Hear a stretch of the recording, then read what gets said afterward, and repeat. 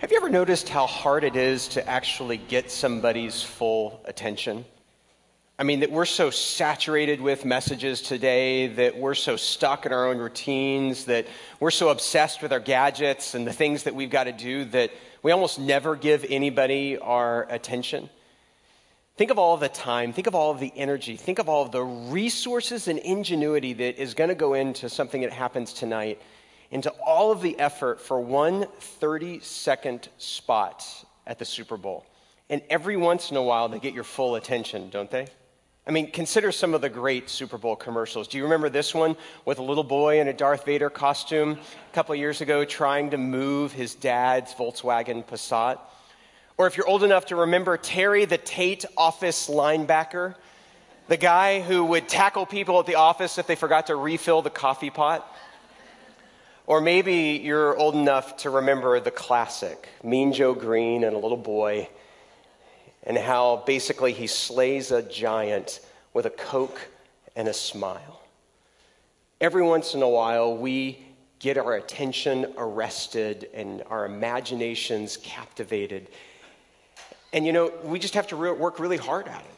I mean, politicians have to work really hard to capture the attention of their constituents. Teachers have to work really hard in order to try to capture the attention of their students. And even preachers have to work really hard to capture the imagination of the congregation. Something that I'm failing terribly in right now, I can already tell. But not all messages are created equal, right? Like there are some messages that are just kind of for buying something, and there are other messages that are critical. I mean, they're a message of salvation, a matter of life and death even. And so there was a woman by the name of Karen Wood who was a flight attendant for Southwest Airlines, and she got so tired of watching people like us file into an airplane, sit down in our seats, open up a gadget or a magazine, and there they are going through the pre-flight kind of safety announcement, and we could care less, right? Like we are totally tuned out. And so on this one particular occasion, Karen Wood grabbed the speaker for the PA, and she said this: "If I could have your attention for a few moments, we sure would love to point out these safety features. In case you haven't been in an automobile since 1965, the proper way to fasten your seatbelt is to slide the flat end into the buckle.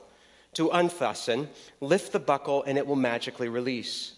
As the song goes, there might be 50 ways to leave your lover, but there are only 6 ways to leave this aircraft. 2 forward exit doors, 2 overwing removable window exits, and 2 rear exit doors. The location of each exit is clearly marked with signs overhead, as well as red and white disco lights along the floor of the aisle." Made some of you look. "In the event of a sudden loss in cabin pressure, oxygen masks will drop from the ceiling. Stop screaming immediately. Grab the mask, pull it over your face. If you're traveling with a child, secure your mask before helping with theirs. If you're traveling with 2 small children, decide now which one you like more. Weather at our destination is 70 degrees and broken clouds, but don't worry, we'll try to have those fixed by the time that we arrive. And remember that no one loves you or your money more than Southwest Airlines." And so instead of like the normal yawn, people clapped and cheered for a safety announcement. Well, I want to introduce you today to somebody who has a really difficult job of grabbing someone's attention. His name is Nathan, and he happens to be the best friend of King David. And if you've brought a Bible with you, go ahead and turn with me. You can put it on your gadget if you want to. Open your Bibles to 2 Samuel chapter 12. We're also going to put it up on the screens, but what you need to know is that this is the chapter that immediately follows Bathsheba Gate. And so this is a very significant moment in confrontation. This is a matter of life and death, and Nathan has got to get David's attention. And here's how he does it. The Lord sent Nathan to David, and when he came to him, he said, "There were 2 men in a certain town, one rich and the other poor. The rich man had a very large number of sheep and cattle, but the poor man had nothing except one little ewe lamb that he had bought. He raised it, and it grew up with him and his children. It shared his food, drank from his cup, and even slept in his arms. It was like a daughter to him. Now a traveler came to the rich man, but the rich man refrained from taking one of his own sheep or cattle to prepare a meal for the traveler who had come to him. Instead, he took the ewe lamb that belonged to the poor man and prepared it for the one who had come to him. There we go. David burned with anger against the man and said to Nathan, "As surely as the Lord lives, the man who did this must die. He must pay for that lamb 4 times over because he did such a thing and had no pity." Then Nathan said to David, "You are the man." And he means something different today than it does back then. You are the man. "This is what the Lord, the God of Israel, says. I anointed you king over Israel, and I delivered you from the hand of Saul. I gave your master's house to you and your master's wives into your arms. I gave you all Israel and Judah. And if all this had been too little, I would have given you even more. Why did you despise the word of the Lord by doing what is evil in his eyes? You struck down Uriah the Hittite with the sword and took his wife to be your own. You killed him with the sword of the Ammonites. Now, therefore, the sword will never depart from your house. Because you despised me and took the wife of Uriah the Hittite to be your own. This is what the Lord says. Out of your own household, I'm going to bring calamity on you. Before your very eyes, I will take your wives and give them to the one who is close to you, and he will sleep with your wives in broad daylight." Sometimes reading the scripture is kind of gnarly, isn't it? You did it in secret, but I will do this thing in broad daylight before all Israel. And David said to Nathan, "I have sinned against the Lord." And Nathan replied, "The Lord has taken away your sin. You're not going to die. But because by doing this you have shown utter contempt for the Lord, the son born to you will die." Let's pray together. You tell us in your word, O God, that everything that is hidden will one day be revealed. And you also tell us that there's no place that we can go to hide from your presence. And so arrest our attention in this moment, O God.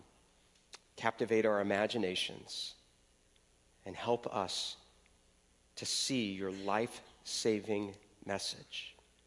For we pray all of these things in the strong name of Jesus, and all of God's people said. So we're in a series that's called Multiplication Tables, and in this series, we're contrasting the tables of the world from the tables of King Jesus. So we looked in that first week at the table of King Herod and the table of King Jesus and noticed how they were categorically different from one another. And that at Jesus' table, you had certain attributes, certain qualities that were present in the kinds of friendships, the kinds of community that got developed at table and fellowship with Jesus. These 5 attributes of trust and accountability and belonging and laughter and encouragement. This is what I believe we are all desperately hungry and what we all really long for in our relationships with one another. And so today we're going to look at the subject of accountability. Accountability is just a fancy word for being responsible for who you are and for what you've done. And you might be thinking to yourself, seriously, Super Bowl Sunday, what a great day of celebration. We're going to talk about accountability? We are. And let me tell you why. Because the tricky thing about sin is that it doesn't necessarily seem like sin when you're in the middle of it. So we're kind of clueless. David doesn't feel like a sinner when he's with Bathsheba. He feels like a man in love.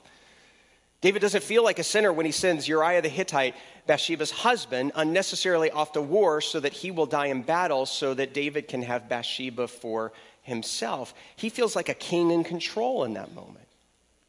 We don't feel like sinners when we're greedy. We feel like consumers. We don't feel like sinners when we are abusing our freedoms. We feel like we are exercising our rights. When we retaliate against somebody, we don't feel like we're a sinner. We feel like we are dispensing justice in that moment or righteousness. The Bible says 2 things. A, the Bible says that King David is a man after God's own heart, but the Bible also says that the heart is deceitful above all things, that both of those things can actually be true at the same time. I love how a 20th century theologian by the name of Reinhold Niebuhr puts it. He says this: "No amount of evidence to the contrary seems to shake a man's grand opinion of himself." Raise your hand if you know somebody that this applies to in this moment. Keep your hand up if the person that you're thinking of right now is yourself.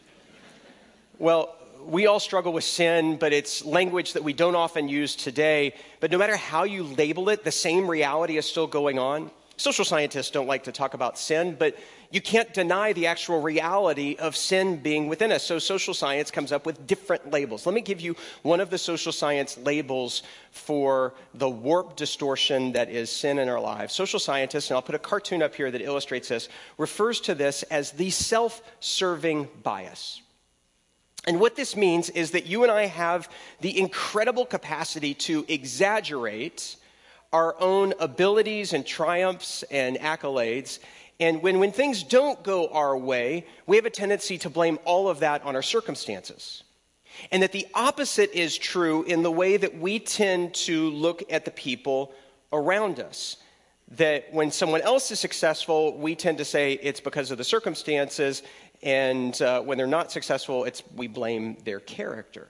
Let me give you a brief example of this. Imagine you're in the aisle of a grocery store and your kid or your grandkid is right there with you, and that child is behaving badly and kind of throwing a tantrum. In that instance, you're like, my child's behaving like a spoiled brat and they're having a bad day. Now, let's assume that you're in the same aisle, but it's not your child that's actually struggling in that moment. It's someone else's child. What goes through your mind in that moment? Are you thinking that child's having a really hard day? No, what you're probably thinking is that's a really bad parent. They need to get a grip on what it means to actually be a parent. In other words, we don't hold ourselves to the same standard that we hold everybody else to. We kind of cheat in that regards in the way that we treat others. John Ortberg talks about 3 particular studies that illustrate this. The first study that illustrates this comes from a comprehensive study of 829,000 high school students. And they asked high school students this simple question. They asked the question, are you above average or below average in your ability to get along with other people? Now, remember your math. If there's a mean, if there's an average, categorically there has to be 50% above average and 50% below average. Turn to the person next to you and try to guess what percentage of high school students said that they were above average in their ability to get along with others. Turn to somebody next to you and try to answer that question.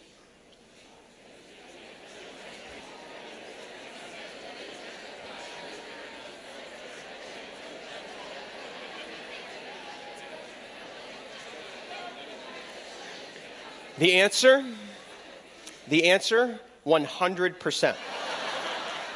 100% of high school students say that they are above average in their ability to get along with others. Now, you might be saying to yourselves, okay, well, they're students, they're still young, maybe their brains, their prefrontal cortexes haven't fully developed yet, so we'll cut them some slack. So they did a follow-up study, and this time they tested faculty. And they asked faculty, okay, are you above average or below average as a teacher and researcher? 95% of faculty in the United States say that they're above average in their ability to teach and to do research. And you're like, okay, well, maybe like academic institutions are they're not the real world, it's the ivory tower, so maybe that's not right. So let's go to preachers. Preachers who preach on passages such as, do not think of yourself more highly than you ought to. Consider yourself with sober judgment. But 90% of preachers say they're above average in their ability to preach. Let's put this cartoon up on the screen. This is, in other words, what we prefer. We prefer a reassuring lie than we do to the inconvenient truth. The Bible says that if we say that we have no sin, you can call it whatever you want to, but if you say that you have no sin, you deceive yourself. The truth is not in you. And so you and I are incredibly susceptible to deception, and that we can't see ourselves the same way that others see them. We can't see ourselves with the light of reality, and that is why that God strategically put a friend in David's life, a best friend. And his name was Nathan.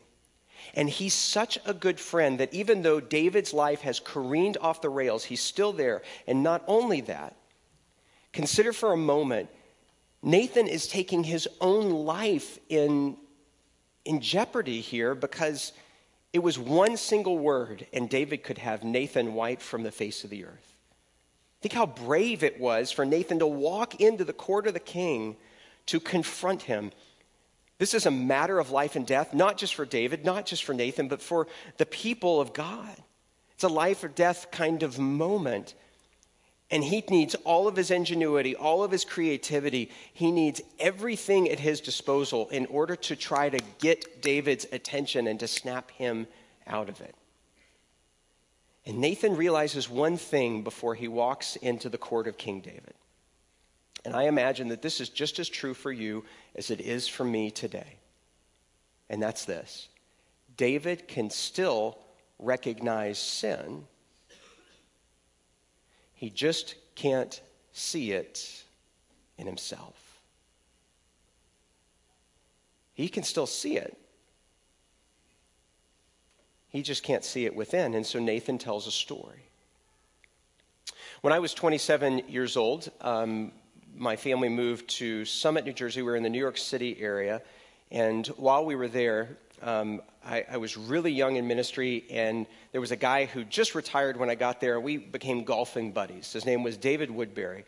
And it wasn't but a couple of months into kind of our time in being there and being a friend with David. And what you need to know about David is what he did for a living. He negotiated union contracts for a living. I mean, he had this incredible tenacity, this incredible loyalty towards the people around him. He just wouldn't let something go if he really believed it. We're in kind of some of the early holes of a round on this one particular day, and David goes, "Rich, I got to talk to you about something." I'm like, "Dave, what is that?" And he's like, I don't know how to say this delicately, so I'll just say it. When are you going to stop trying to prove to us that you belong as our senior pastor?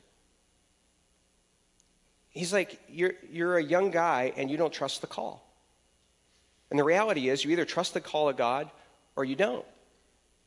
But you're working so hard in every meeting, in every sermon, in every interaction to prove to us that we didn't make a mistake in hiring such a young guy. Rich, you're exhausting me. And then he went and hit a ball. If we hadn't been playing golf, I probably would have left. But I started doing some kind of soul searching based on what he said and the friendship that we had. And I knew he was right. That my insecurities and my doubts were getting in the way of being an effective pastor. That you can't be an effective pastor if you're trying to constantly prove to yourself and to others that you belong there. You have no idea how important this soul work, his tenacity and his kindness started to do surgery in me, how important this was. It was only a couple of months later that I walked through 9/11 with that New York City area church. And I can't imagine having not worked through those spiritual soul issues before being able to walk alongside them in a moment that truly was a matter of life and a matter of death. I couldn't see the sin in myself, and I needed someone else to point it out for me. And so I'm going to just ask you a simple question today. Do you have a Nathan in your life? Do you have a person in your life who is more committed to you and the truth than they are about the feelings that you might have in one particular moment? Do you have someone who's completely honest with you? Someone who's transparent with you? Someone who will talk to you about something even if it's really, really hard? Do you have someone who's who doesn't see the relationship as being so frail or so fragile, that they don't think that their job as your friend is to validate your feelings or to see a relationship as something that's devolved into kind of propping you up, that the goal of a friendship is to make you and I feel good about ourselves. Is that what a friendship is? A couple of weeks ago when we started this series, we talked about transactional friendship or transactional relationship, where you tend to use people instead of serving or loving them. And then last week we talked about shallow relationships, where we talk about how we have this incredible tendency to spread ourselves too thin, to be a mile wide and an inch deep in the way that we relate to others. This week I want to talk to you about what people call therapeutic relationships, where we really exist just to coddle one another and to really care more about somebody's feelings than we care about them. I'm going to put an image on the screen here that might, for many of you, kind of put a surge of emotions in you. Who is this individual? This is Bernie Madoff. Bernie Madoff swindled people out of $65 billion worth of assets. And in March of 2009, after he was caught and he was in jail, Bernie Madoff was asked in an interview, was there something that you wished would have been different? And do you know what he said? He said, I wish somebody would have caught me sooner. He needed a Nathan in his life. He needed someone who was more committed to the truth than they were the feelings of not offending. My mother used to say that, she told me, she said, you know what, I never prayed that you wouldn't do anything wrong. You know what my mother prayed for me? She said, I prayed that when you did something wrong, you would always get caught. That's a prayer of accountability. And it's a good prayer. Do you have a Nathan in your life? I don't know if you felt this way about the end of today's passage in the same way that I do, even when I'm reading it for the multiple times.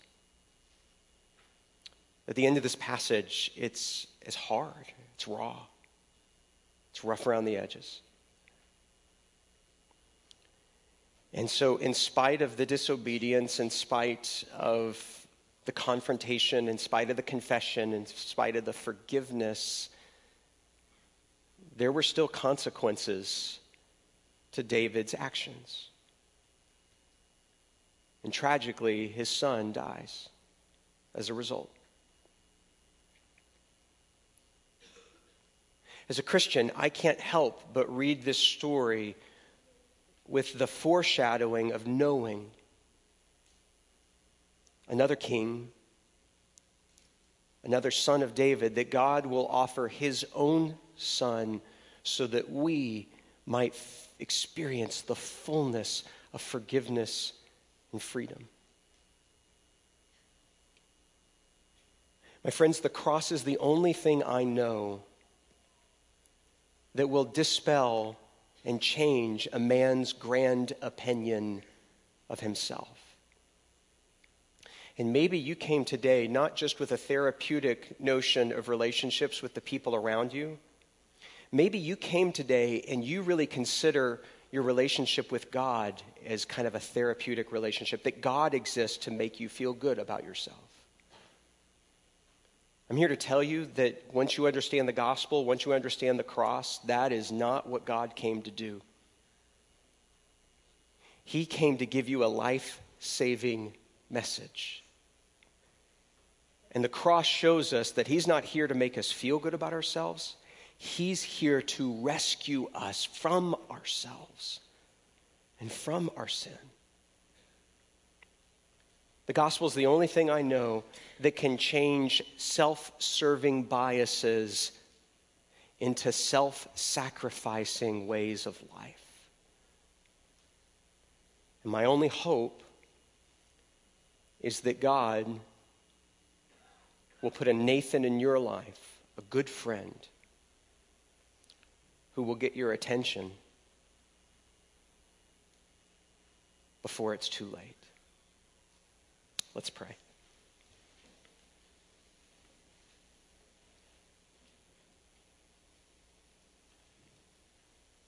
Our loving and heavenly Father, we confess to having a therapeutic view of you. We confess to viewing you as yet another relationship to prop up our small egos, and that we live lives of trying to prove ourselves instead of trusting in your gracious promises and obeying your word. Lord, we don't want to hear it in this moment, but here's the honest truth. There's a little Bernie Madoff in all of us. There's a little Bernie Madoff in me, God. And the stakes may not seem so great, and the figures may seem smaller. The scheme may not be as elaborate, but the deception is the same. We can call it whatever we want, God, but you've called it sin. And so break us of our self-serving attributes and help us to see the self-sacrificial love of the cross. It's the only thing that can rescue us.